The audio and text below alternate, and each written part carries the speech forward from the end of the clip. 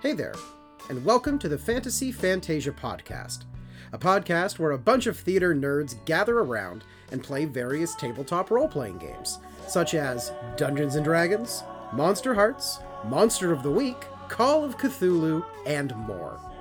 This podcast was only made possible by the Arts, Cultural, and Heritage Fund in Windsor, Ontario, so big thanks to them.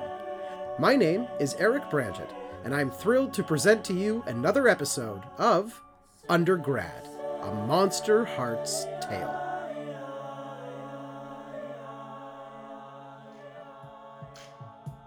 Previously on Undergrad, a Monster Hearts tale.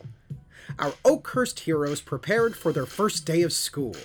Evelyn, while getting ready for her public speaking class, finally had the chance to confront Dr. Egan and demand some answers. Evelyn is now very aware that Dr. Egan's true identity is that of a very ancient vampire. Zach, while mostly ignoring all of his prep for Business 101, had a little chat with his sweet mother and his douchebag of a stepfather, who made it very clear that his grades will be heavily monitored throughout the year. Dr. Egan was approached by her on-again, off-again lover/blood bag, Dr. Jeremy Renner, and he asked her if she would be interested in enlightening some of his medical students with her current work in blood sciences. Iris, nervous about her sculpting class, decided to help Kane with his intro to film prep, and they watched The Exorcist, much to their mutual terror.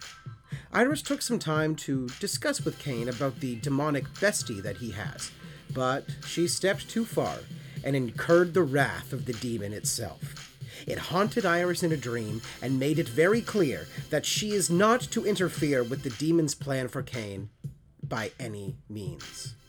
Our last chapter concluded with dawn breaking over the Oakhurst campus as the first day of classes for the semester begin. Welcome back to Oakhurst College. Welcome back to Undergrad, a Monster Hearts tale. Chapter 13, A Class Act, Part 2. Our camera opens back up on Dr. Egan as she stands outside of a lecture hall. And all the students have gone in. Egan, you're by yourself right now. Pretty much everyone has gone into class. This is the first class of the day. Mm-hmm. And you are in the biology building this time on the most upper floor, which is where the big amphitheater style classrooms are. Mm-hmm. And you can hear Jeremy through the door because, one, you have supersonic hearing, so you can literally hear anything you want.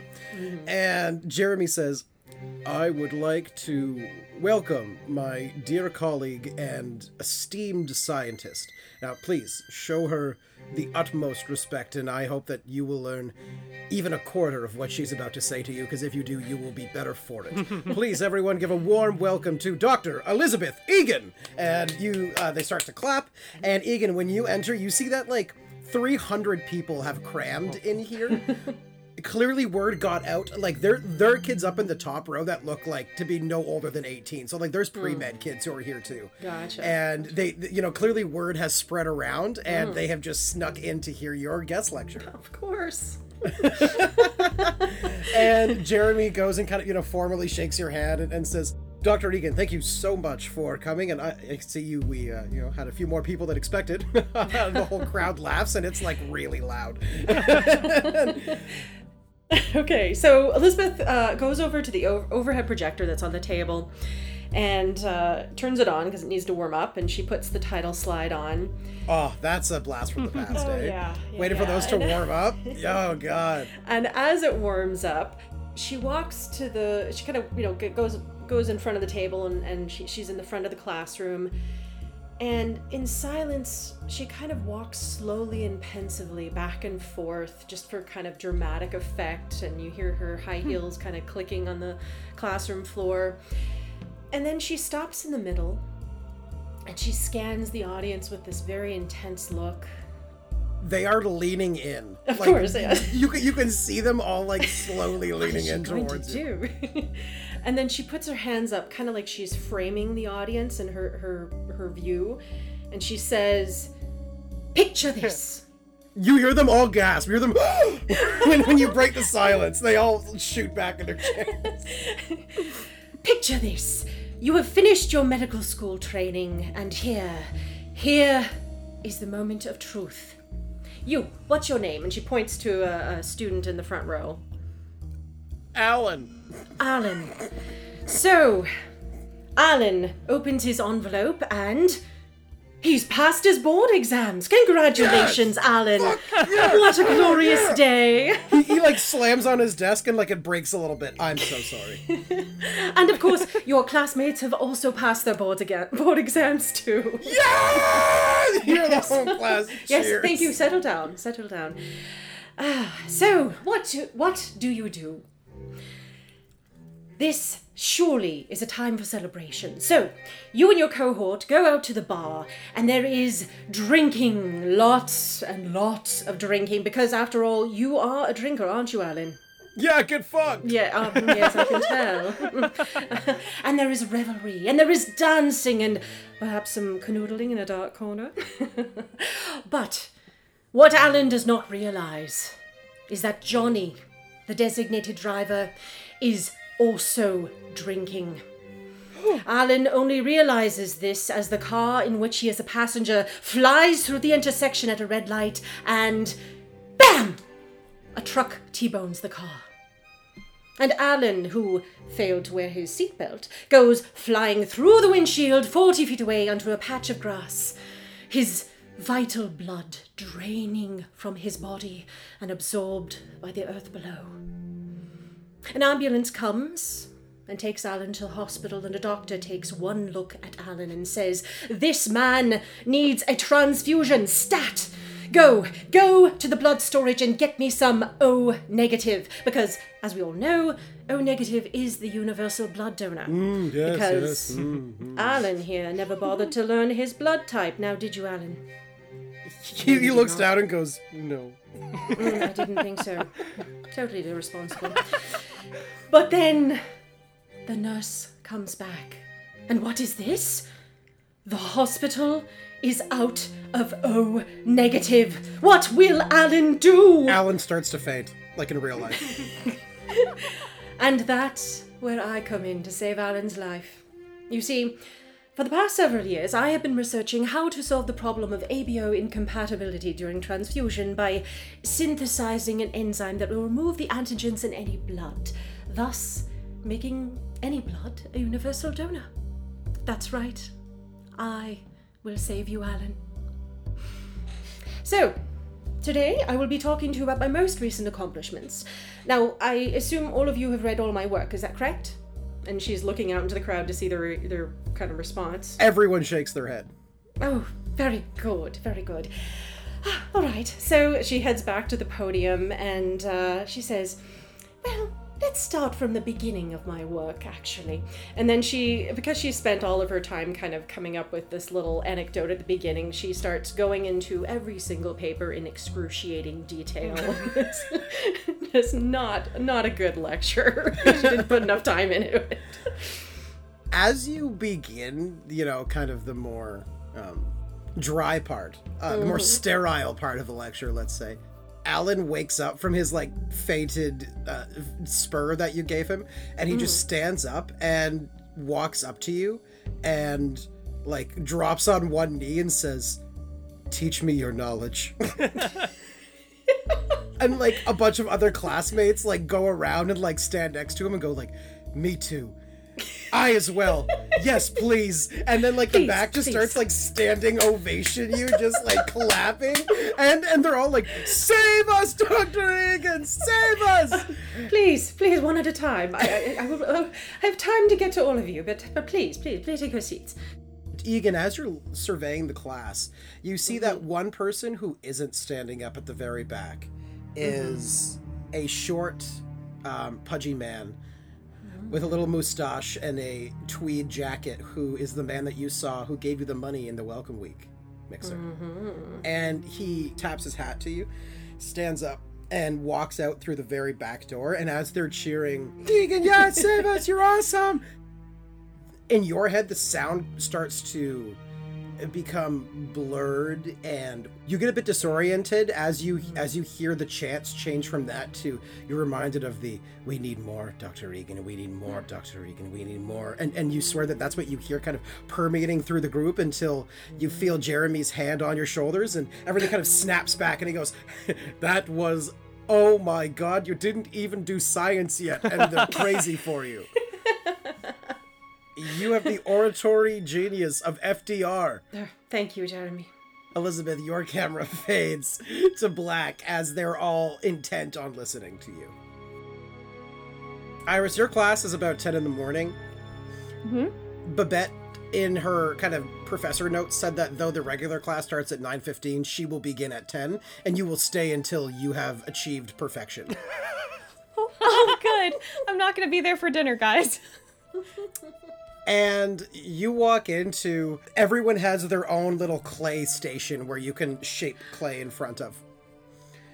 And they're all sitting there and you have a little wad of clay down in front of you. And Babette is not there yet. So Iris, do you think you're on time? Do you think you're late? Do you think you're just arriving as the class is beginning? What do you think? I think she's a little bit late. I think she's always a little bit late. Okay. She's always a little distracted. So she comes in very last minute probably. And I'm assuming everybody else is there. They are all there, yes. How many are in the class, Eric? It is a small class. It's probably about 25. So I'm assuming she, runs in the door, and then they all turn, and she just goes, "Hi, I'm Iris. Yay, art!" Everyone looks at you really nervously and, waves their hand, and you can see a lot of them are reading Babette's book. Some of them are still trying to decide and picture what they're going to do to this clay for their first time. And you see the only spot available left is at the very back corner, and you see sitting there is a girl, and she's got these big old glasses and this very straight black hair and a ponytail, and she's looking very nervous. And there's an empty seat next to her. Yes. Before she goes there, she stops at the closest person and goes, "Ooh, fun," and picks up their clay.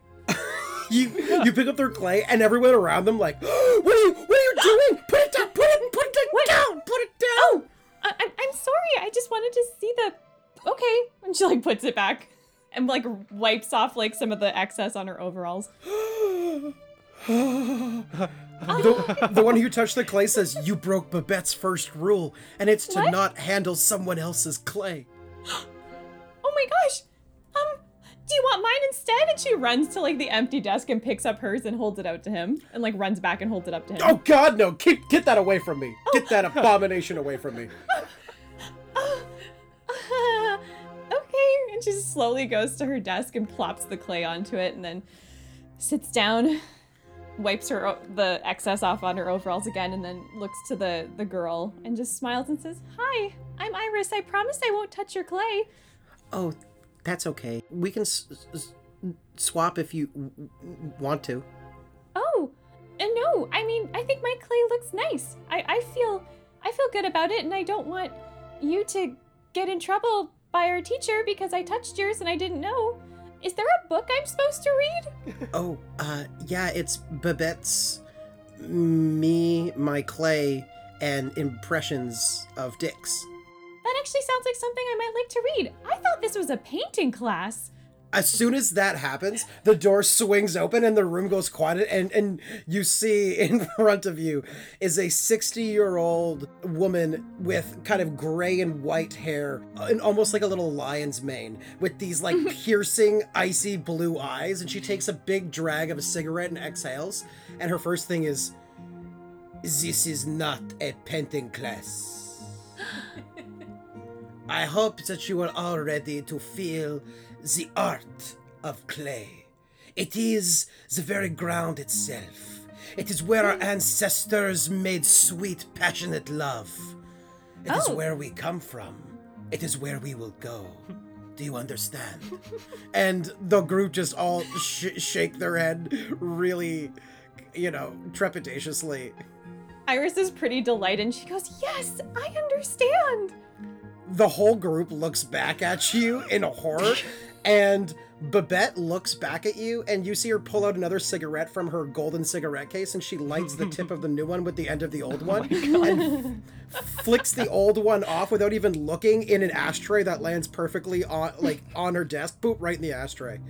And she takes a drag and she walks to you and she goes, "Who are you who dare interrupt this fine lecture I was giving?" Hi, I'm Iris. Iris, what is your art? My art? I don't know. I guess whatever I feel in the moment. And she like picks up her clay and she's like, yeah, like I'm feeling this right now. I'm really excited to play with it. Iris, I dare say that no one plays with clay. Does a little child play in the sand? No, he creates. She creates. They give life to the lifeless. Do you know that rocks do not live, Iris? Do you know the rocks are not sentient beings? Do you know this? Well, yeah, I can't talk to them. I can only talk to the moss on top of them. I mean, in my head. In my head. Yes, well, we talk to a great many things, but not rocks. Rocks do not talk, but what we can do is we can talk through them, Iris. Do you not understand? We can talk for the rocks? Through them! We talk through them! She like threw her clay, like when she did that. She chucked her clay. Babette catches it in the air without even looking at it and hands it back to you and just drops it on top of your clay shaping station. We talk to the rocks through the clay. Hold out your hands, Iris. Okay. And she looks at your hands and she goes, "These fingers are your alphabet. These fingers shape your words through the clay. So now, I give you all a pop quiz. You must all give me the song of your clay." The Right song? now. Allez! And like as if on cue, all of the clay things start spinning. And she sits back in her chair and lights up her third cigarette in about 5 minutes. Jesus Christ. And says, "You may commencer." She like looks to the girl next to her to see what she's doing. She looks back at you and she's like, "I didn't understand a single word of that." I don't know. Yeah, I don't know how to talk through the clay to a rock or whatever, and my hands have letters on them. What's going on? She looks around the room. Is there other art supplies there? Yeah, there's like acrylic paint and there's some like chicken wire stuff for like glitter? wires. Oh yeah. Your desk mate looks back and she says, "I mean, in the book, there's a lot of things that look like penises. So I'm just gonna make something longer than it is wide and hope for the best." Sure. Yeah, that makes sense. And she just gets up from her station and goes towards the paints. And she picks up like a bunch of paints and a bunch of glitter and some chicken wire and just like a whole bunch of stuff that she's just feeling in the moment. Is there a way to turn off the spinning? Whatever it's called. Is it a foot pedal? Yeah, I thought it was like, yeah. It is a foot pedal. Yeah, like you can now control it. She just had them rigged for the dramatic effect. Oh, I see. Yeah. Dramatic effect. Got it. Yeah, Carla, it's a podcast, okay? Okay, I'm sorry. What's a podcast? What? Okay, Carla, I want you to roll Hold Steady. I think it's our like first roll of the day. Yeah. -1. That's a 7. A 7. Okay. So on a 7 to 9, you get to choose. You're gonna keep your cool this whole time, or you can pick an option from the 10 up list, but you gain the condition Terrified. Yeah, she's gonna gain the condition Terrified. Like she's scared of this woman, but she's just gonna try to do what she said and just feel out how she feels with making this thing. Yeah, so on a 10 and up, you can choose. You can ask the MC a question about the situation. You can remove a condition. I'm not gonna let you remove the Terrified because you just got it. No. Or you can carry one forward for the rest of the scene. Oh, carry one forward. Sorry. Yeah. Hell yeah, okay. So as you are doing this, I want you to roll a plus hot for me. I want to see how this art goes. And can I use Wild Hunt? She's gonna be like doing things like with veracity. And she's just gonna be like feeling it out and just in the moment. Hell yeah, you can. It's like literally one of the only good things I have. And you can add a +1 onto that as well because you get a +1. Oh my god. Okay, so that's a 11, 13. Holy fucking shit. So I want you to describe what you create.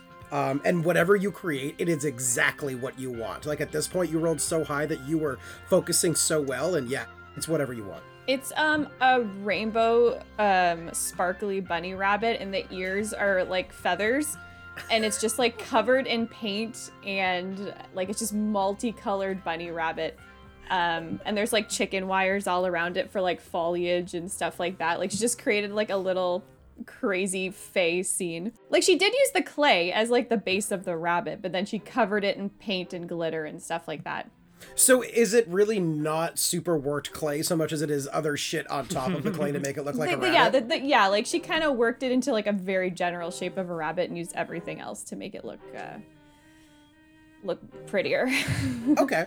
So at the end of the 30 minutes that Babette gave you, she says, "Arrête!" And everyone stops, and she snaps her fingers, and like as if the power gets pulled out from all of them, all of the wheels stop. And she goes, Iris is covered in paint and glitter right now, too. And she goes, "D'accord! Let me look at these." And she kind of strolls around to people, and you see the ones that she doesn't like. She like ashes a part of her cigarette in them, and she goes, "Melt. Melt. Super melt." She looks at one of the people in your class. "This is a song indeed." And you see that she's created like a small cityscape out of clay. And she's like, "Well, it was like nothing." And she turns back, and you see that it's one of the sorority girls. And she like glares at you with these like "fuck you" eyes. She just smiles back with like a hand covered in paint and glitter. Babette goes, "That is beautiful."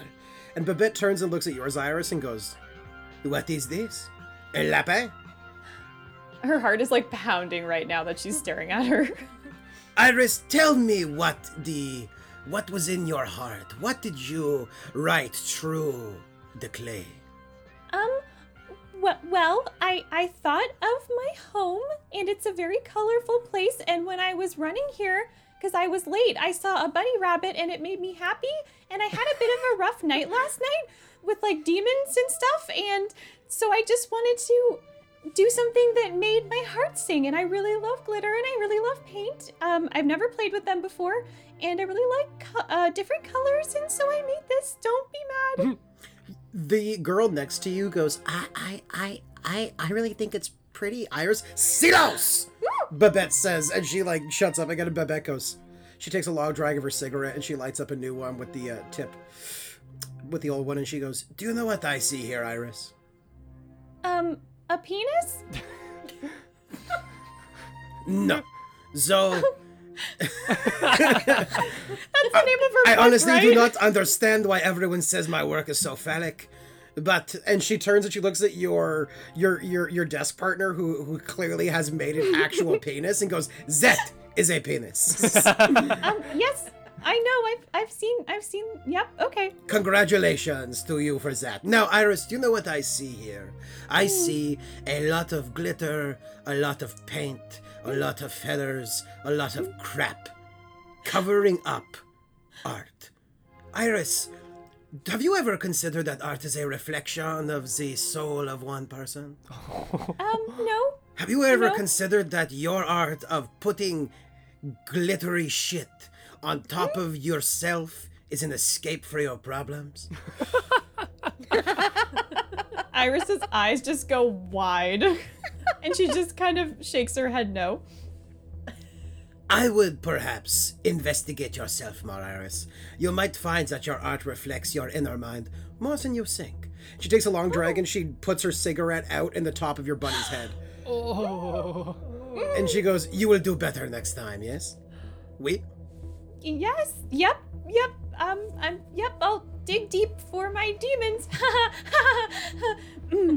Excellent! And she turns around and she goes, "Everyone open your books to page 97. And she begins... She doesn't have a book. She begins to lecture as your desk mate goes, "Hey, you can borrow mine if you want." Oh, thank you. I'm sorry. I forgot to ask your name because I've been terrified of that woman. Oh, it's Judy?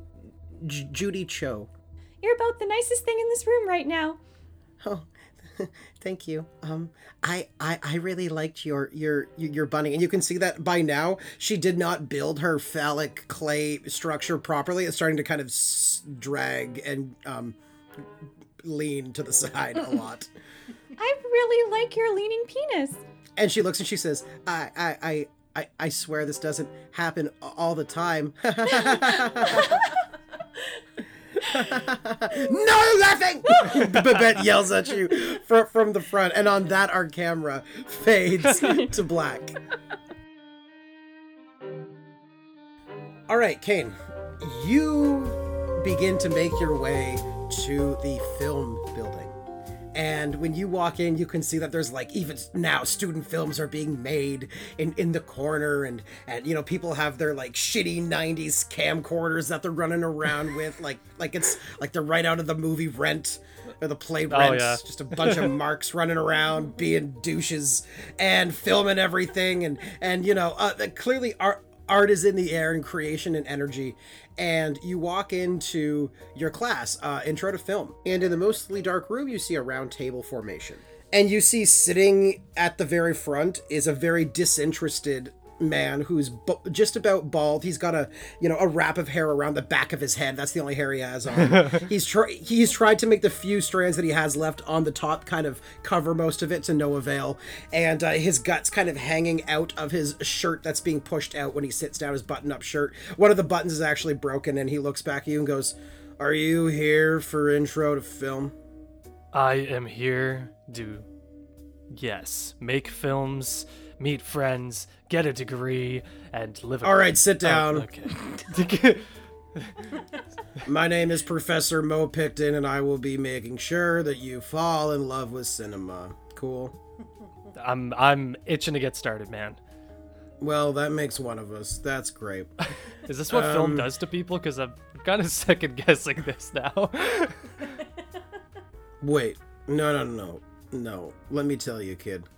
It's not film that does this to you. It's new film that does this to you. Oh. Have you ever looked at the films now and you think, what a load of fucking crap? Do you know how many Friday the 13th there are on? How many Nightmare on Elm Streets there have been? I've lost count of Halloweens. I'm telling you, man, we're living in sequel mania. It's bullshit, and it's bad for us. Yeah. We're literally becoming a stupider, less interesting society as our art slowly dilutes into the great big vapid void that we call corporatism. Kane, like, throughout that entire explanation, slowly his head just started tilting back, and his jaw just left hanging. Is just, like, squinting one eye with his mouth open. And he kind of shakes his head, and he says, "Oh, yeah, totally, man. Like, there's probably at least 13 Friday the 13th. Am I right? Or, like, or is, Honestly, I wish there were 13. That would at least be something cool. So, do I just take a seat, or stand, sit, I don't give a shit. You want to do cartwheels in the corner, that's okay. And you see him pull a flask out, and he pours a bunch in his coffee and puts it away, and he takes a big sip as the door bursts open, and the rest of your classmates come in, and he goes, "Oh, good, the cavalry's here. Fucking great." And you just see him chug his entire coffee as everyone comes in and sits down. And Kane, as you're kind of still facing the prof, as the group is kind of coming in behind you, you feel like a shove in the back of your shoulder. As walking by you see the president of the film club wink at you. "Hey, Specs, long time no see. How's it going, buddy?" "Yeah, fuck you." And everyone sits down, and Mo, without even looking up, is just staring at his coffee mug, goes, "All right, everyone, welcome to Film 101, where we're gonna make you love film and know things about film or something. Anyways, your TA is gonna be Specs here. I heard you call him Specs. Okay, I forgot his name, so there you go." And he goes, "My name is Randall." "Okay, Specs, whatever." Kane definitely fist bumps, like, "Yes, it's stuck." So, listen, I don't really feel like teaching today. I'm a bit hungover and also a little bit drunk as well at the same time. What? So, it's okay. I'm tenured. It's impossible. So, here's what we're gonna do. We're gonna give you a pop quiz to see how much you all know about film. Yay. Fuck, no.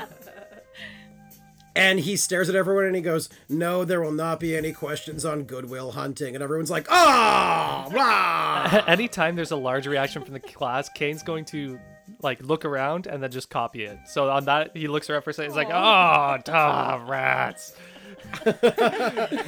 For everyone, I'm pretty sure Good Will Hunting came out that year, so that was it was hot back then. That was hot. Okay, Matt Damon and Ben Affleck were hot back then. So he hands out the pop quiz and he goes, "Good luck, and if you get less than 2, if you get 2 or less, I will ask you to leave the class, please.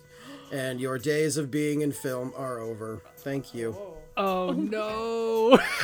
Kate's sweating under his leather. It starts to squeak as he shifts in his seat. Kane, you just see from the TA hands them out, and the Specs hands you his, and he claps you on the shoulder, gets close, and says, "Good luck, you fucking poser." Kane says nothing because he knows he's in deep shit right now. He just kind of looks down at his paper, and does anything seem familiar to him to do with Carrie or The Exorcist?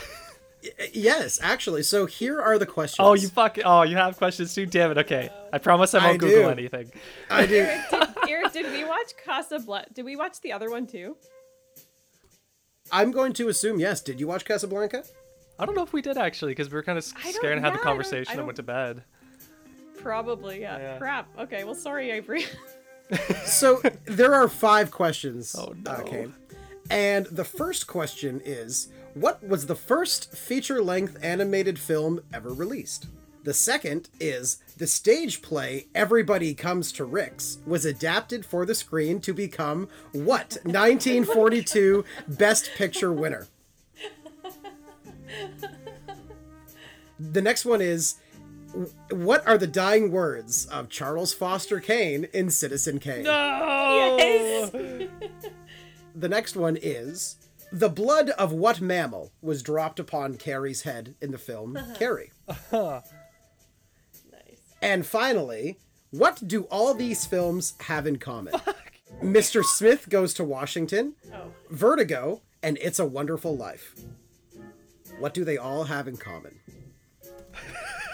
And as you're staring at the page, you just hear, "Oh boy, that's a doozy, eh?" And you see your bestie looking just over your shoulder, staring at the questions, going, "Ooh, tough ones." I was really hoping I wouldn't have to give you a call. I was praying I could know something. I think you know some of these, silly. You believe in me too much. Let's see. First animated feature-length film ever released. I looked at my bestie and kind of like, is that like Snow White or something? And he looks at you and he goes, "Maybe," and he winks. Fuck.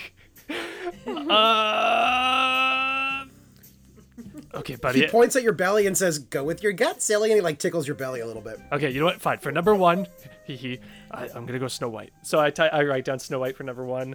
Number 2, Okay. I say, okay, stage play. Everybody comes to And Rex. he goes, 1942 Best Picture winner. Oh, that was a good year. Yeah. Here's looking at you, kid. Is that a hint? Because I don't know. I don't know this. Okay, I need help, man. I need help. What is it? I'll let you do this. If,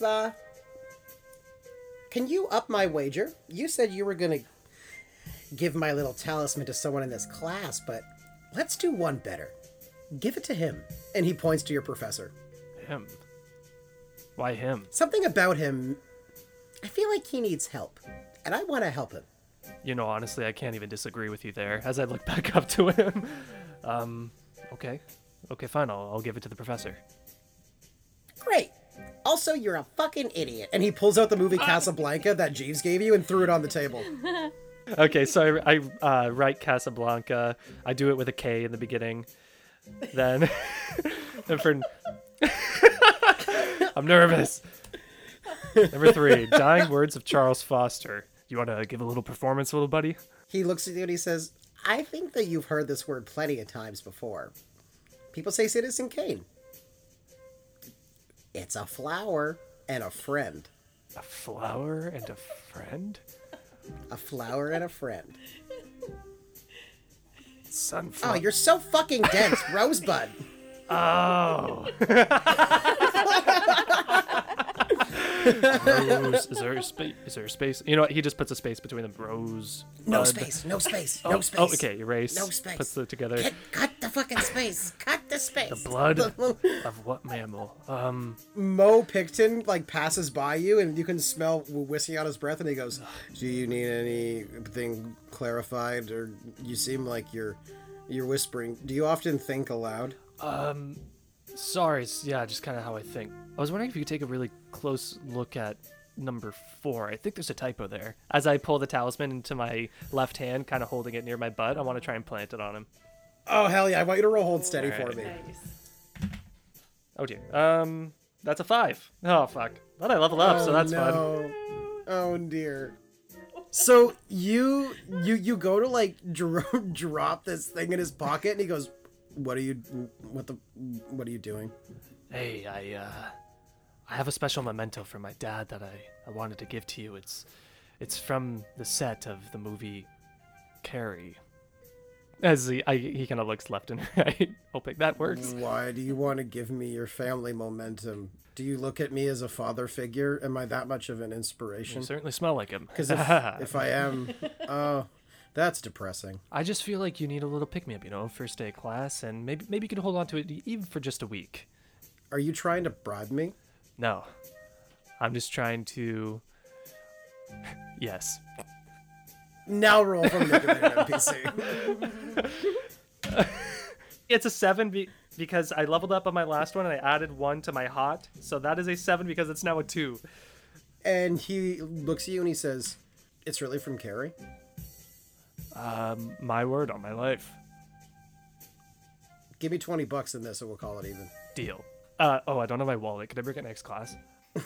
He like looks at you and just says, "Fucking God." And he just like takes the talisman, puts it in his pocket and says, "I'm going to bring this to my pawn shop guy and he better give me a good price or we're going to have a little talk, Kane." If he doesn't give you a good price, I'll pay the difference of what you think it's worth.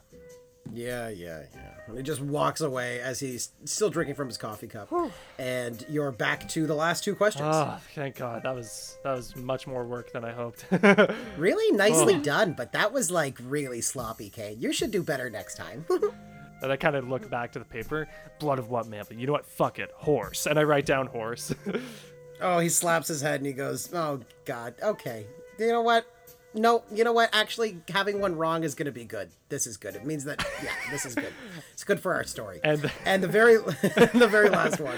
And then, what do all these films have in common? I assume they're older ones. So maybe like black. They're all black and white?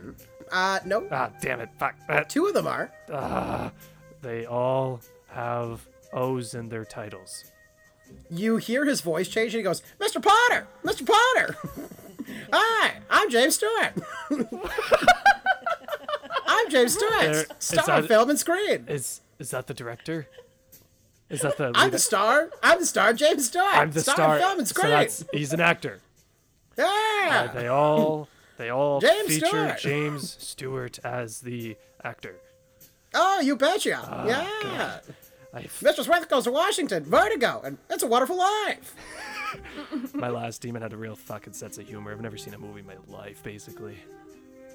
Oh, yeah. Honestly, that was the laughing joke of hell for a while. He really fucked you over in that deal. I'm glad to provide some entertainment down below. You should always read the fine print. Anyways, and then you hear, "All right, hand me your fucking papers." And he gathers them all up, and Kane, he picks yours up and he looks at it. And he looks back at you and goes, "Are you a James Stewart fan?"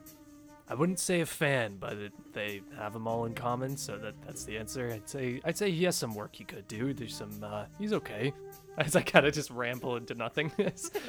Just remember to bring that $20, okay? Sure, I'll make it 40. I'll cover your next drink. Okay, make it 40. Actually, though, don't. Yeah, if you don't give me 40, then we're gonna have a problem. Okay, I understand, sir.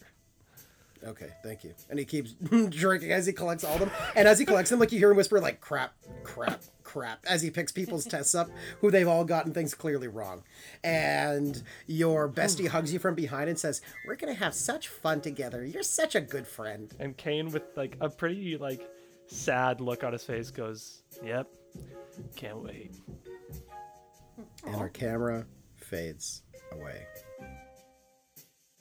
Zach, you are in a mega class. To say a mega class would be an understatement. There's probably about 600 kids in there as they're all sitting in this Business 101 class.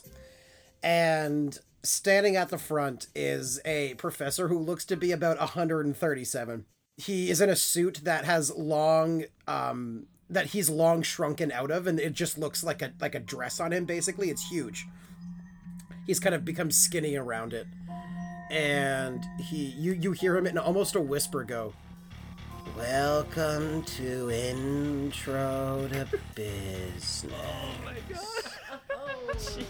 My name is Professor Otto Snoozen. Auto snooze. Holy shit. Today we'll be learning about business. Any questions? Moving on.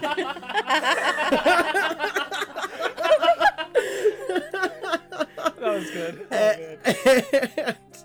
And he's kind of, droning on. And Zach, what are you doing during this?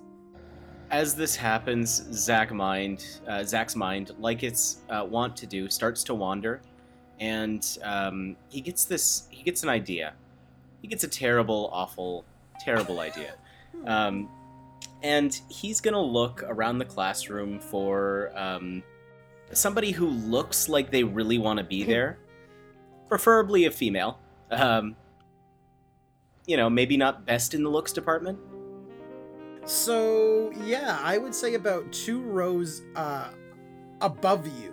She looks to be probably about, 19, 20, face full of freckles and kind of messy, dirty blonde hair, is frantically writing down every word that Professor Snoozen is saying, and is quite enraptured by it all. Nice. Zach, with his target locked, is there anybody sitting next to her? There is one chair empty, and on the other side, there is also a young man who seems to be sitting there also writing very intently. They don't seem to be talking to each other, they're just both very intent. What Zach's gonna do is he's gonna try to ninja his way in between those two people. In between? Yeah, like, if he can, like, climb... I'm picturing, like, huge lecture hall where it's, like, those, like, Yep. almost bench-like things. Yep. Yeah, I want to, like, slide in under and just kind of emerge from the darkness. Oh my Yes. god. Okay, roll hold steady. Oh, good. That's a 9. A 9. Okay. So here's what happens on this 9 here. As you're kind of sneaking up, sliding up the lecture, a lot of the kids in the first, in the rows you got to get through are just completely asleep by now. So they're just like, you just slide past them, no problem. And you squeak through and you hear the girl like, ah! She like gasps, and Snoozen stops and goes, "Is everything okay up there?" And she looks at you, Zach, and you're now in the middle of them both. Oh, sorry, dropped my pencil. Got it now. You can continue. All good. That's a good thing. It's very bad not to have a pencil. Jesus Any Christ. questions about chapter 2? Moving on then. And he begins to go again. And the girl looks back. He says, "Excuse me, what the fuck are you doing? I'm trying to learn." Oh, sorry, dude. I was having trouble hearing him from down there, so I thought being further away would help a little bit, What? Well, you interrupted my note session. I'm like several sentences behind now. Oh, dude, maybe I can help you catch up. Like, which part are you on? The part where you fucking interrupted. That's the part I was on. Why don't you just take a look at my notes? And he's got his phone number written on just a piece of paper. Oh my god, I want you to roll plus hot right now. Oh, We'll fuck. turn someone on. Oh, the dice have it. It's an 11. Hey! So on a 10 up, you take a string against them. You see like her freckles, she kind of blushes and she goes, Okay, that was kind of smooth. So what? You want me to just call you right now? Like you just want to hang out right now? I'm just Is that what saying, you're like, you know, maybe if you stop this whole third degree, maybe I'll give it to you. Oh, so you think I want your number? Oh, I know you want my number. Who the fuck are you? Me? I'm Zach Wilder. Nice to meet you. Pulls out a hand. And she shakes her head. She says, "I'm Gail Hale." Gail Hale, nice name. Wow, I could Yeah, totally I write a know. song about that. It's kind of what I Please, do, you know. please Kinda write don't. songs. All the kids at school used to, and it's fucking annoying as shit. Like I get it, huh? Your name rhymes, okay? Fuck you. Okay, noted. I was You gonna know- write like a beautiful metaphor about how, you know, the Hales and Gale sail pales in comparison to Gale's eyes, yo. She smiles for a second and goes, "That was the worst fucking song I've ever heard in my life." Hey man, it's an artistic process. It's got to start somewhere. Excuse me, can you please be quiet? I'm trying to learn everything I can so I can run my coffee business. Shut the Please shut up. Wait, Ha ha ha! who are you, dude? What?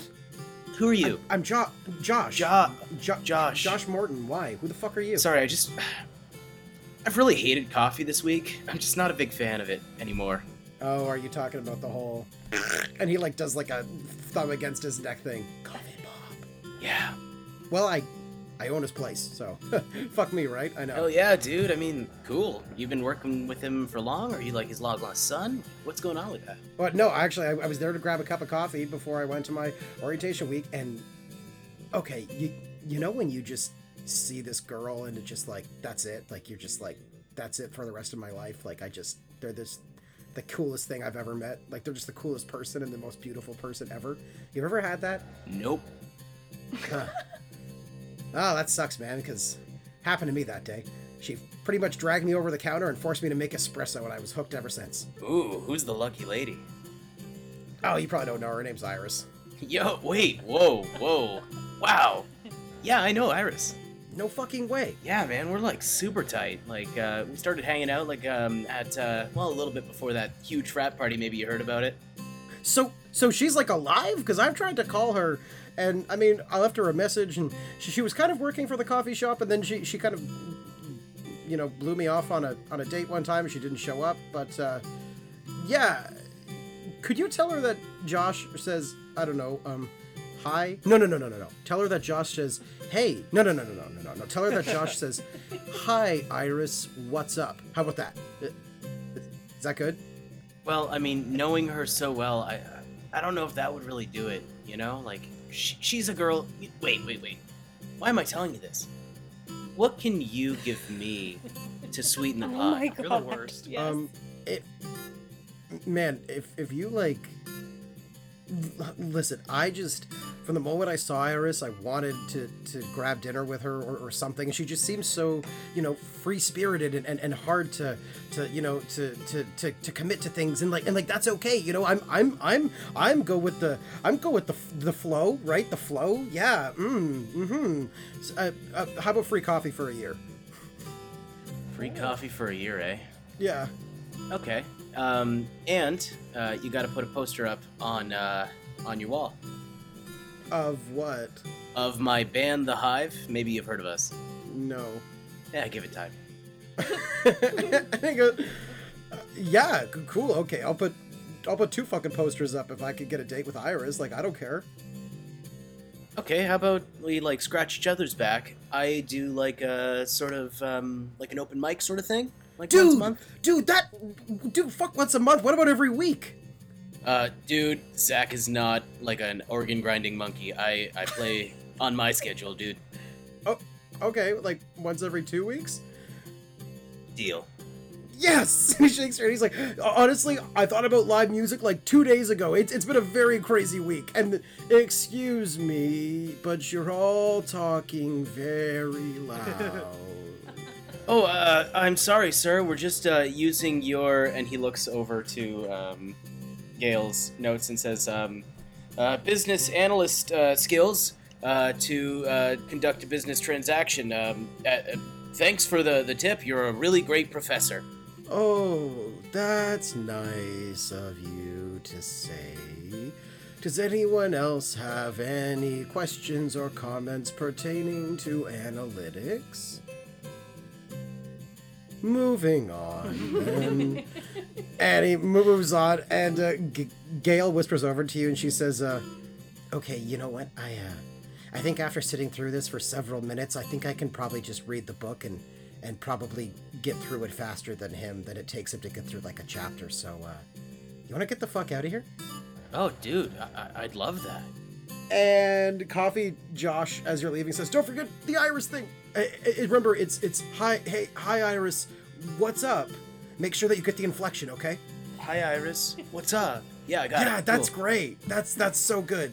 And Gail leads you out, and Gail says, "So, what do you want to do, Mr. Zach?" I heard you say his name was. My name, yeah, that's me. Yeah. Well, I mean, we could do like a study date, or we could get the fuck out of here and do something more fun.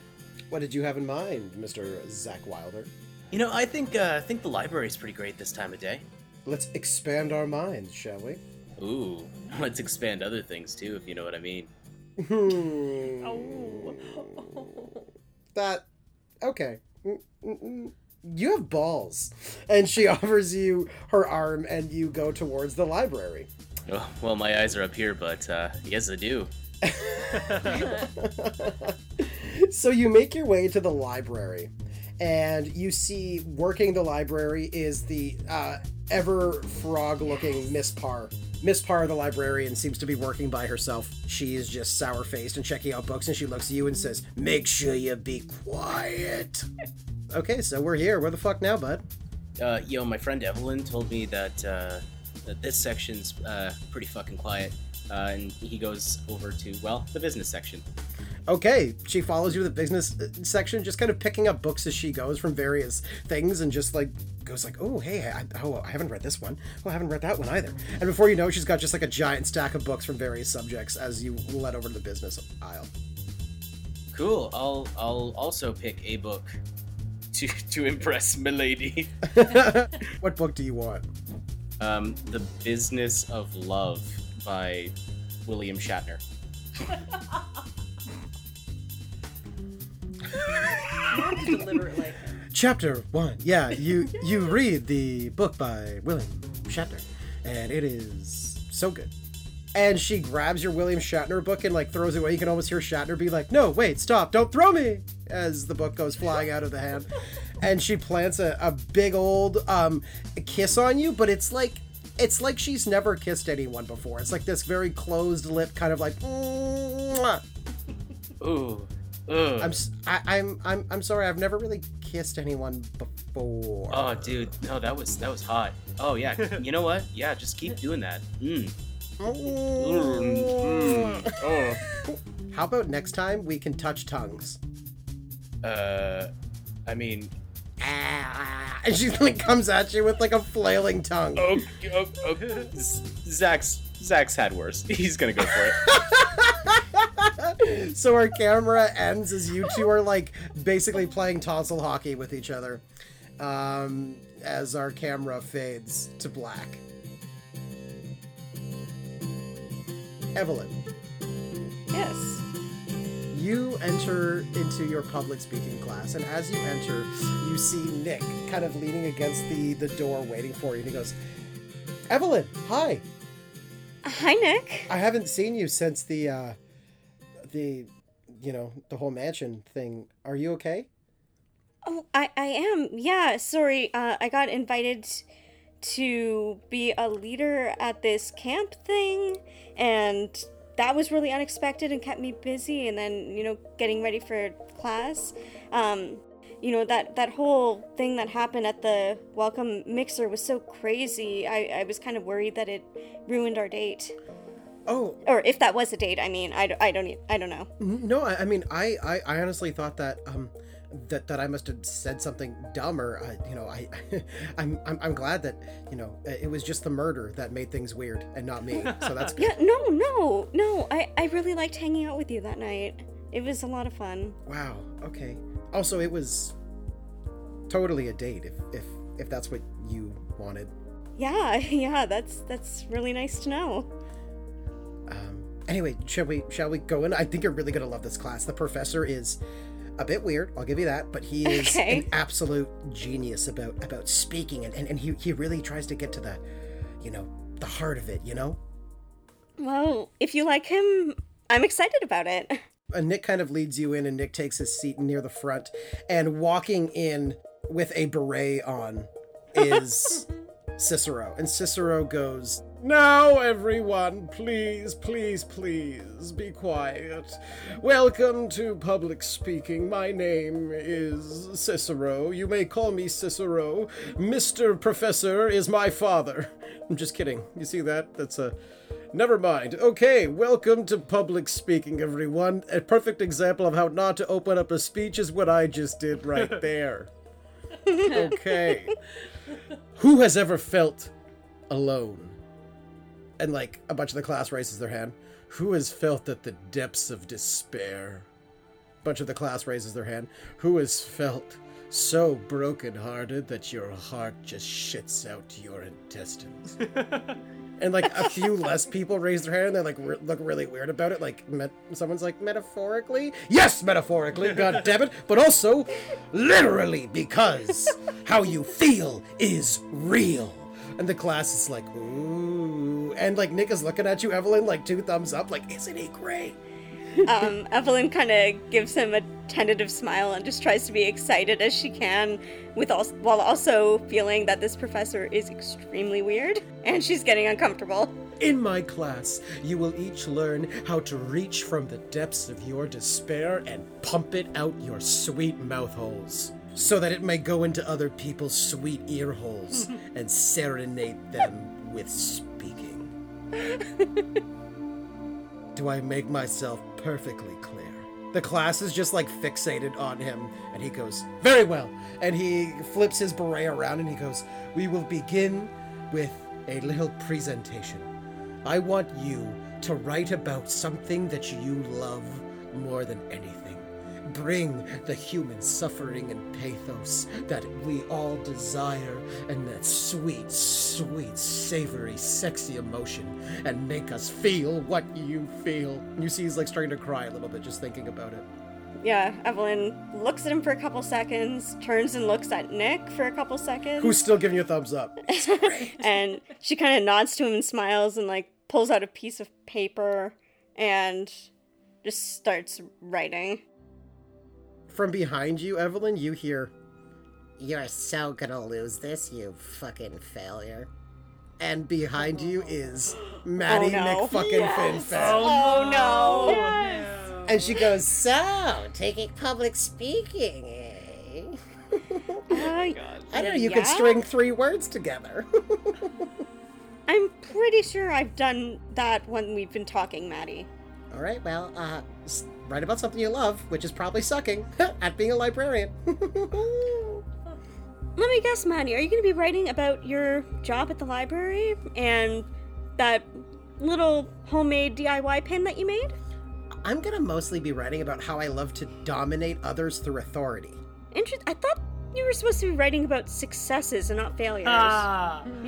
Things that you love. She just scowls at you and goes, "Oh, you're gonna pay for that back in the shift. Someone's doing double rubber duties." And that means you gotta use the rubber stamp twice as much, because no one wants to do it because it hurts the forearms. Evelyn still thinks that was totally worth it, and so she smiles to herself a little bit and just keeps writing. So as you write, Evelyn, can you roll a plus cold for me for hold steady? I want to see just how much you're able to write. Okay. That's an 8. Okay. So you manage to write a paragraph in that time as you're kind of carefully choosing your words in that paragraph. And Cicero says, "All right, everyone, put your pencils down. Not too hard, they have feelings too. Drop them gently." And everyone just quietly puts them on the ground, and he goes, "Yes, amazing. You will learn to have empathy with every living creature, even the ones that aren't living, like pencils and Twinkies. You will feel that they have a life essence of their own, and it is beautiful. You!" And he points to you, Evelyn. He goes, "Stand up. What's your horoscope? What's your name? First tell me your horoscope, then tell me your name." Hi. I'm a Cancer, and my name is Evelyn Reed Wilson. That is such a Cancer name. I knew that. Thank I you. felt Is the that a Cancer compliment? energy hit me right here, and he like smacks his heart. Is that good? Oh, that's good. That's really good. Evelyn, what do you love? Stand up, please. Share with the group. Tell us what you love. Well, I love my grandmother. I moved in with her when I was 6 years old. It was a few weeks before Christmas, and I was feeling pretty sad. And I remember a couple days after I moved in with her, she went and she took me ice skating for the first time. And she held onto my hands and taught me how to skate forwards and backwards.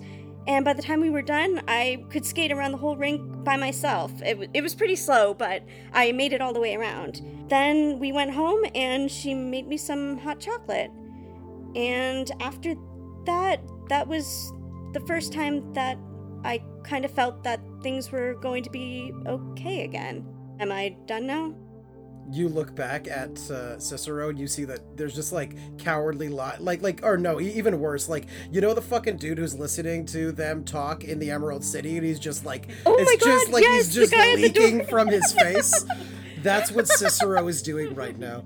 You just see there's so many tears in his eyes, and he's just like, that. And he points to you and he says, was fucking beautiful. Did you feel the passion, everyone? Did you feel that the raging storm inside was only pacified by a love of Grandma?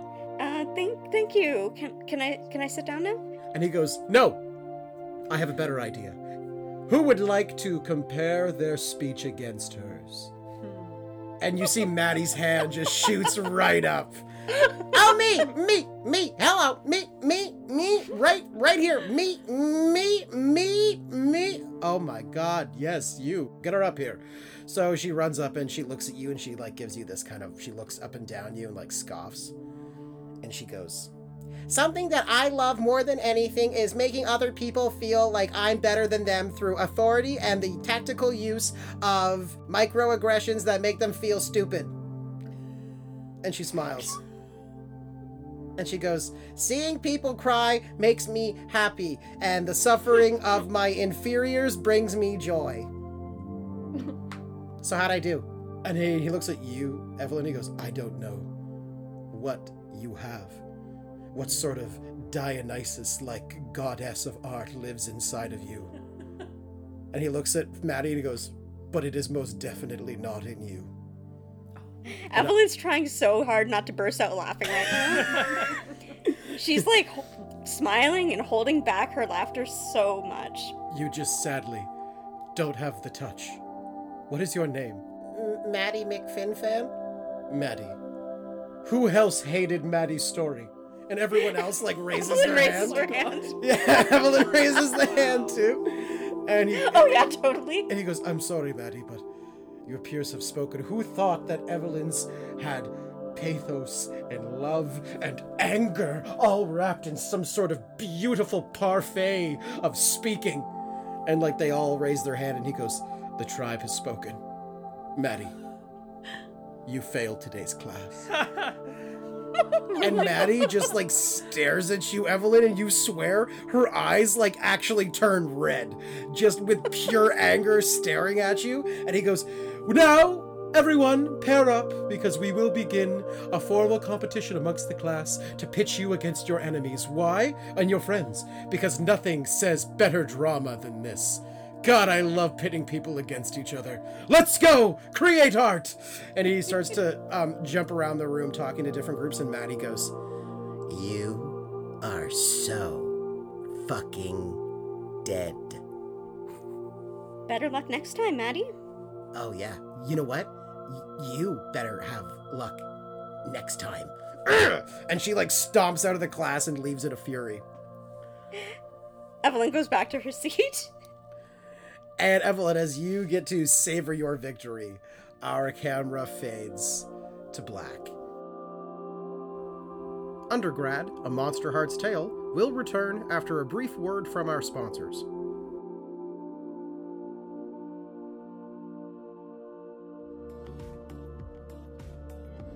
And now, a word from our sponsor, Antonino's Pizza. Our specialty is pizza. That's what we do. It's what we do best. We don't offer pasta, we don't offer wings, we don't offer fries. We stick to what we do best, and we believe we do it better than anyone else. The best pizza in town, or your money back, every penny.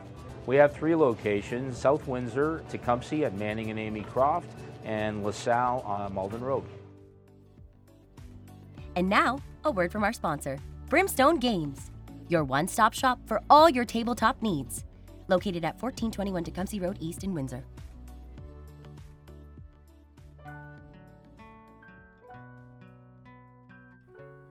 Coming in early January 2021, the Fantasy Fantasia podcast presents its very first secret episode collaboration with Skipping Stones Theater, a 3-episode arc set in the Learn to Be a Leader day camp where your favorite undergrad heroes guide the students of Lovecraft High through a day of adventure, hilarity, drama, mischief, and danger. Episode 1 will be released for free. That's right, free. Episode 2 and 3 can be yours for only $3. For more details, follow our social media pages at the Fantasy Fantasia Podcast or visit our website, talltaletheater.com. Hope to see you there for Fantasy Fantasia's very first secret episode collaboration.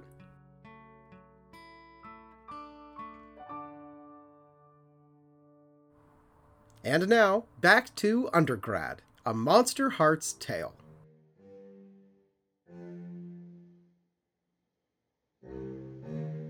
And we find ourselves in the evening time where you were invited to all rejoin at the Society headquarters for dinner. Would everyone like to attend? Yes. Yeah, Zach will. Yes. Yes. Yeah. Iris is still covered in paint and glitter, though. Zach, I will say that you went to a solid second base with this girl. Yeah. And after that, she gave you her number and she said, if you want to play tonsil hockey a little more, or, see where else these tongues can guide us, you just let me know and maybe we can do some reading and some not reading. Yeah. Nice. Now, because everyone defines them differently, what is second base in this game? What baseball metaphor? Let's say second base is getting handsy under the clothes. So like at best you got like a under the pants hand job. At best. At best. Hey, that's still pretty good. All right. Does it trigger my sex move? You know what? I'm actually going to give this to you because this is the first time she's ever kissed anyone. And in the same moment, she kissed someone, played tonsil hockey, and gave a under the pants hand job. So let's trigger your sex move. Why don't you tell us what your sex move does? When you have sex with someone, they get a condition, one of them. While the condition remains, they count as part of my gang. Oh, okay. Cool. So this condition that I'm going to give her is enraptured. She's enraptured by you, she'll be giving you the notes. So you technically don't even have to go to class if you don't want to. I'm not going to class.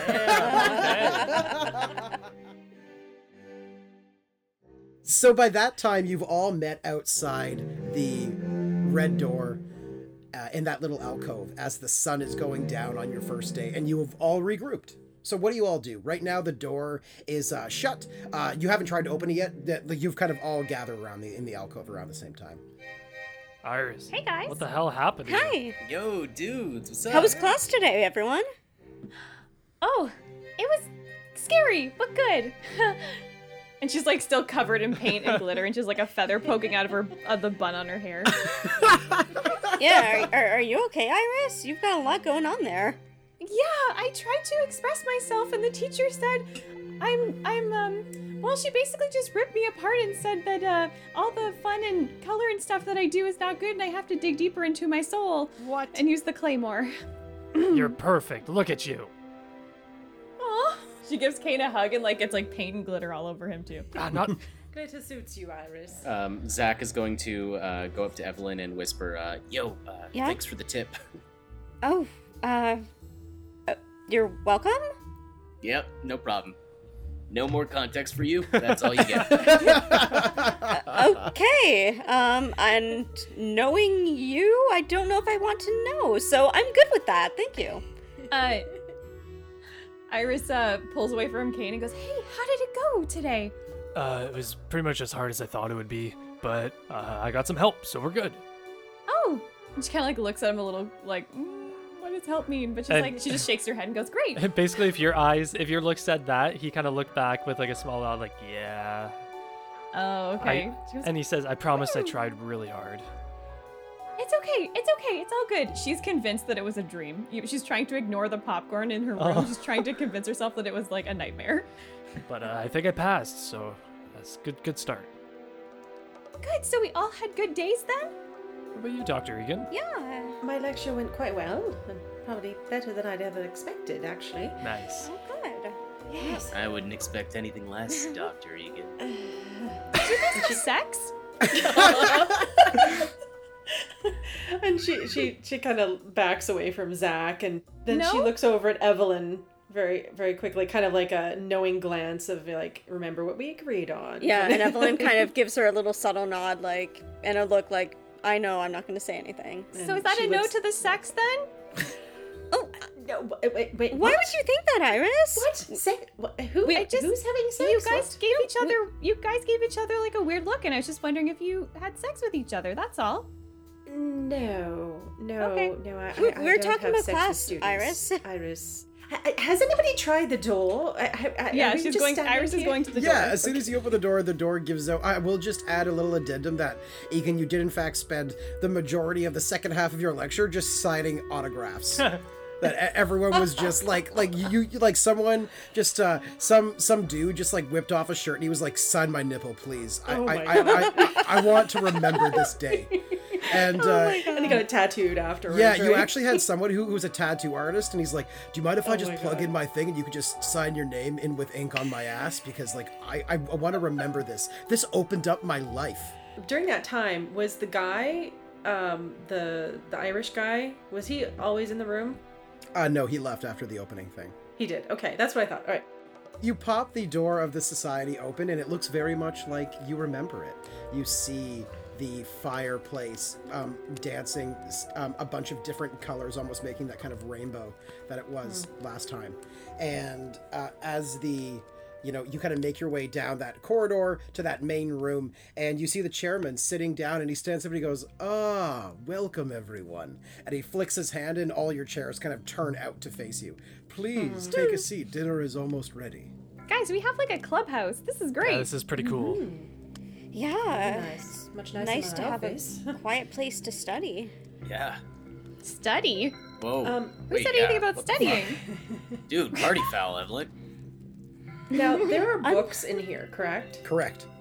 Are there yearbooks, like a current yearbook? Sure.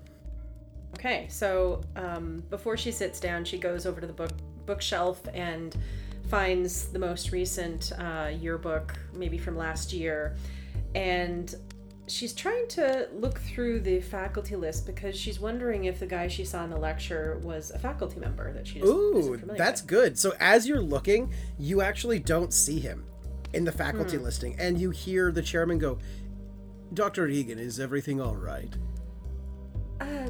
Yes, and she puts the book back and she heads back towards her chair and she says, after dinner, I have a question for you, but let's eat first. Well, there's really no better time than the present. And he snaps his fingers, and you see the three-headed dog comes in, and the three-headed dog is in each of its mouth. It has like a bowl of food, and it like drops off a bowl to everyone and goes back for seconds and delivers everyone. So there is like a side of the bowl that's covered in dog slobber, but everything else looks okay. Yeah, Evelyn takes her napkin and tries to wipe the bowl where the slobber is. And he pats on all three heads and goes, "Thank you, Serby. Please leave. Go get yourself some food. We won't be long." And Serby runs Can Iris away. hear it talking? Yeah, so Serby actually, it's like all three of his heads have the same voice. It's like they're triplets. And you hear one of them go like, "Oh yeah, let's go. No, okay, I'm hungry. Oh yeah, I could eat too. Ooh, food. What do you think we have? Schnitzel. Oh, I fucking love schnitzel." Iris just smiles to herself. So, how was your first day? It was surprisingly good. Scary, but fine. Yes, it can be very scary to make this plunge, especially for someone like you, Iris. I do understand that this must be quite the shock. I'm just a student. It's all good. Hey, Zach, how was your first day? Forgettable. Oh. Oh, very well. That brings me naturally to how did everything go with our ghost friend? Good, actually. We got some more information from him, and we got him across the railroad so he can explore the world. And Do we have a lead? I think we have to go back to Coffee Bob's. I mean, I don't know if it's open or if it's closed, but I think the rose that we're looking for is there. It's Coffee Josh's now, actually. What? Oh, by the way, Iris. Hey, what's up? Hi. I'm. Oh, the sorry. Sky. Wait. Hi, Iris. What's up? Hi. There. No. The One more sky- time. Hey, Iris. Nope. Hi, Iris. What's up? Hi. I think that was it. Yeah. What? From Coffee Josh. I'm confused. Yeah, he just wanted to confess his undying love to you, I guess. Kane, you Oops. have some competition. please, Coffee Josh, what a stupid name. And Kane just starts eating angrily. Oh, and she puts a hand on Kane's arm and says, "No, it's all good. Josh was a really nice guy that helped me on my first day of work, and I didn't know he owns it now. That's exciting. Maybe I can get my job back." Yes, that is actually something I wanted to discuss. It seems that in Coffee Bob's will, he gave it to this Josh Morton fellow who he didn't even know. It turned the entire city of Oakhaven upside down, I'll tell you that. It was quite the scandal when it happened. A lot of the owners of the town were not happy at going to an amateur, but alas, they've sucked it up and deal with it. And that is one of the updates I wanted to tell you, so I don't know why Coffee Bob did it, but that's what we know. What do we know about Josh? He's really nice. He helped me a lot, and he helped me with coffee, and yeah. Well, that's just great. And Chairman? He knows how to make.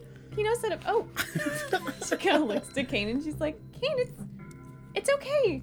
It's all good. I mean, he was just a nice person who helped me." Oh, by the way, Iris, I kind of told him that you might have been into him or something. God damn it, Zach. I mean, Evelyn listen. just shoots daggers at Zach. Listen, I'm not saying that you should, but I would really appreciate it if you just I don't know, saw him for coffee. Get it?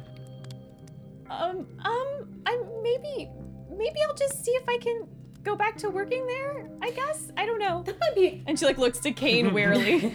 That actually might be a good idea. We might need somebody on the inside. Yes, it's a perfect we idea are- for someone madly in love with you to be working with you. Yeah, not a problem. Kane, you're gonna have to put average. your masculine mojo aside here on this one. I think this is worth pursuing, Iris. Whether you do it really or not, that's up to you. I'm not judging. But perhaps getting a better look into this new Coffee Josh's might be effective, if that's what you say lead is. What about any people? Are we supposed to be looking for anyone specific? Lawrence Silvertree. Thank you, Evelyn. You have the best memory of us all. Yes, so, and we explain. And he honestly leans back and he goes, I was afraid that you would say that Silvertree was, if not involved, at least that he would know something, because I do have a second bit of unfortunate news. Did someone else die again? The executive board just received messages today. I happen to intercept it because I have friends in high places and bugs where I need them, but Vice President Silvertree is missing. Oh, damn it. Oh no. Apparently the school board didn't want to announce it in public after all the Coffee Bob killings, so it's been kept fairly quiet, but there it is, and it seems that he's been replaced rather quickly by Dean Don Dean. What? Him again. That incompetent idiot? How did this happen? Whoa, Evelyn, tell us how you really feel. Jeez. Do you want me to go on, Zach? Because I can. This might be by design. Often putting somebody who is incompetent in a position of power often is a strategy. To serve. Did I not get the 3 complaints that I made on it? Yeah, it's like, I don't know, I feel like every day you've been here, you filed the complaint again. Well, yeah. Yeah. It's only been 3 days. Feels very every day. strongly about this. Chairman, what do you know about his disappearance? Do you know any details? No, unfortunately, that's it. I just know that he didn't show up for work one morning, and his wife filed a missing persons, and they found out that the back door was in fact unlocked, so anyone could have snuck in. But no, there's nothing reported stolen except him. Chairman, I have a question. One thing that we found when we went to to Rufus's fraternity house, we were looking through some yearbooks and we saw a picture of Silvertree, and we saw that he was wearing a pin, and over the years it changed color. Do you know anything about a pin, a lapel pin shaped in? It was a rose. Yes. He turns to the fire and takes a swig of his brandy in contemplation and goes, "A rose? Yes. No, I'm afraid I don't know anything about that, no." Wait, so what do you want us to do then? Besides me going back to possibly working, how are we supposed to help? I'm now? glad you asked, Iris.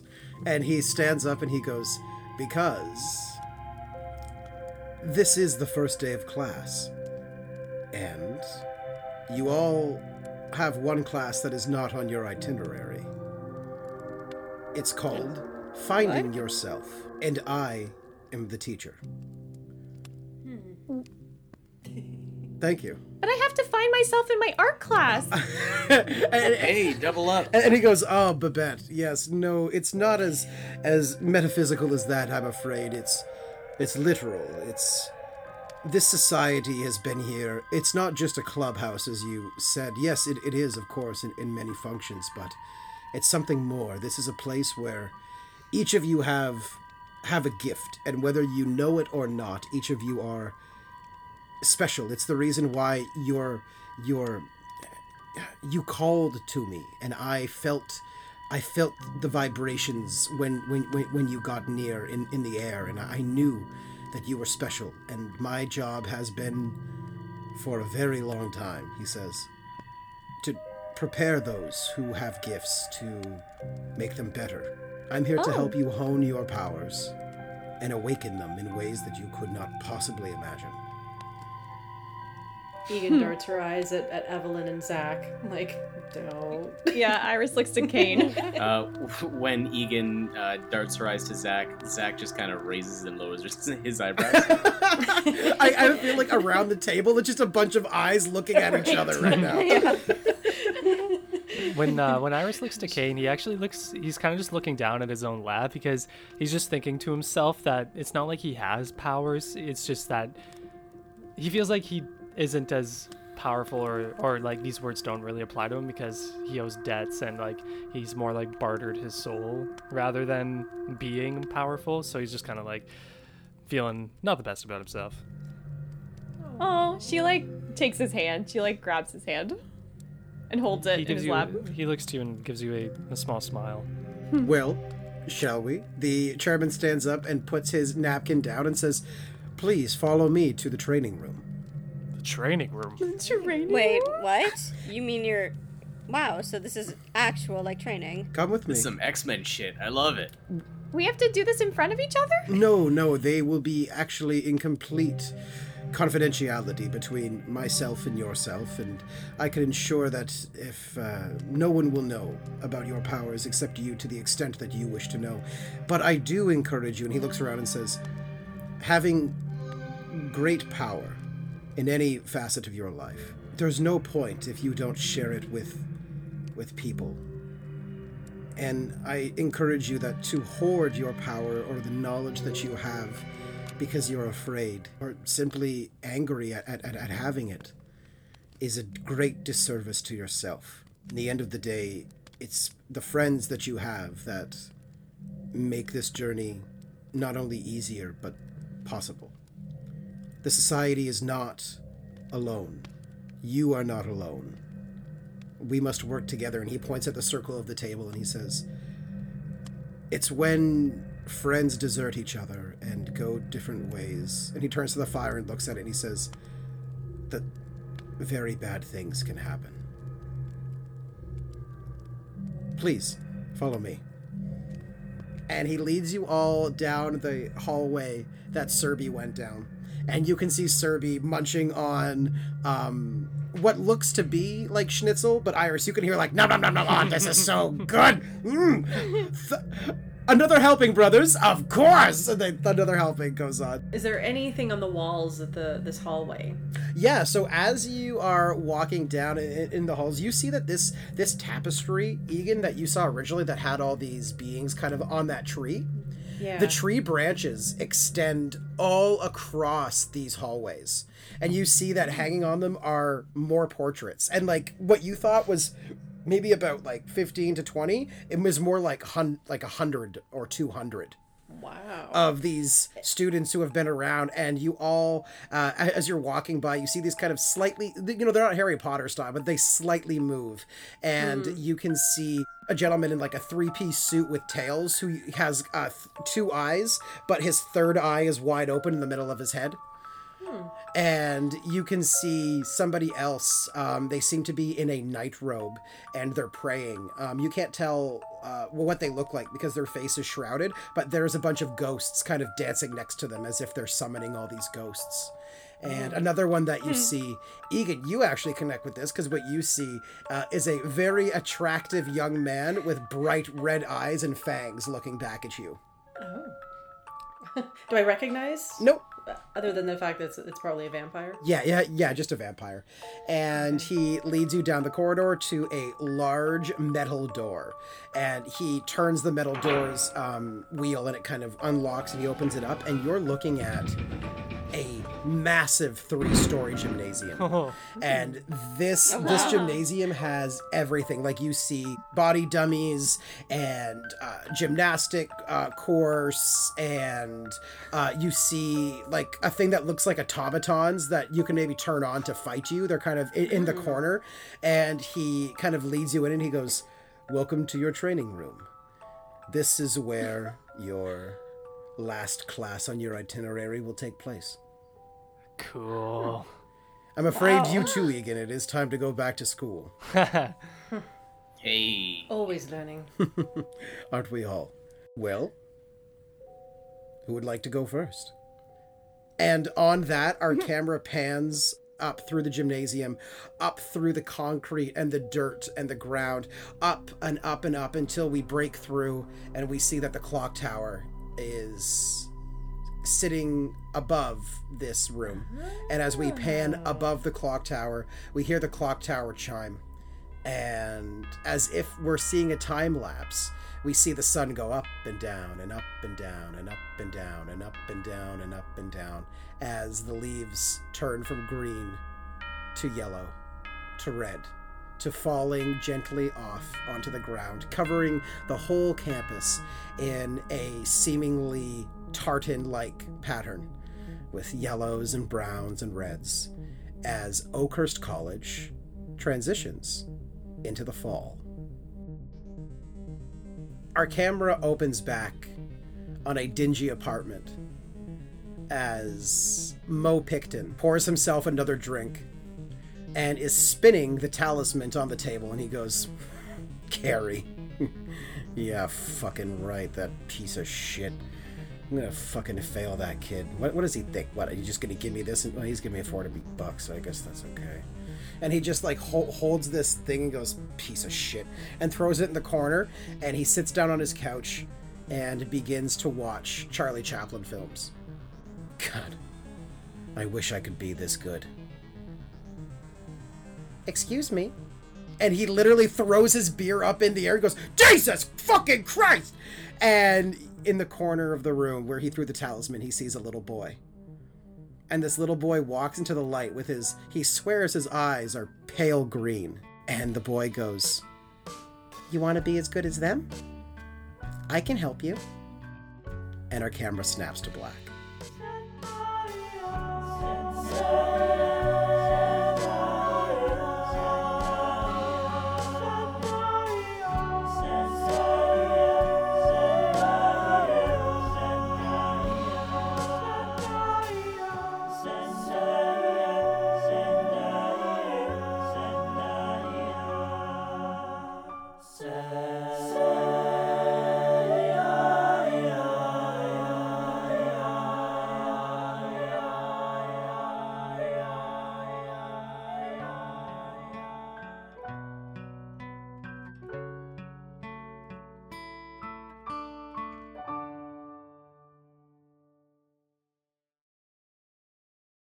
Hey there.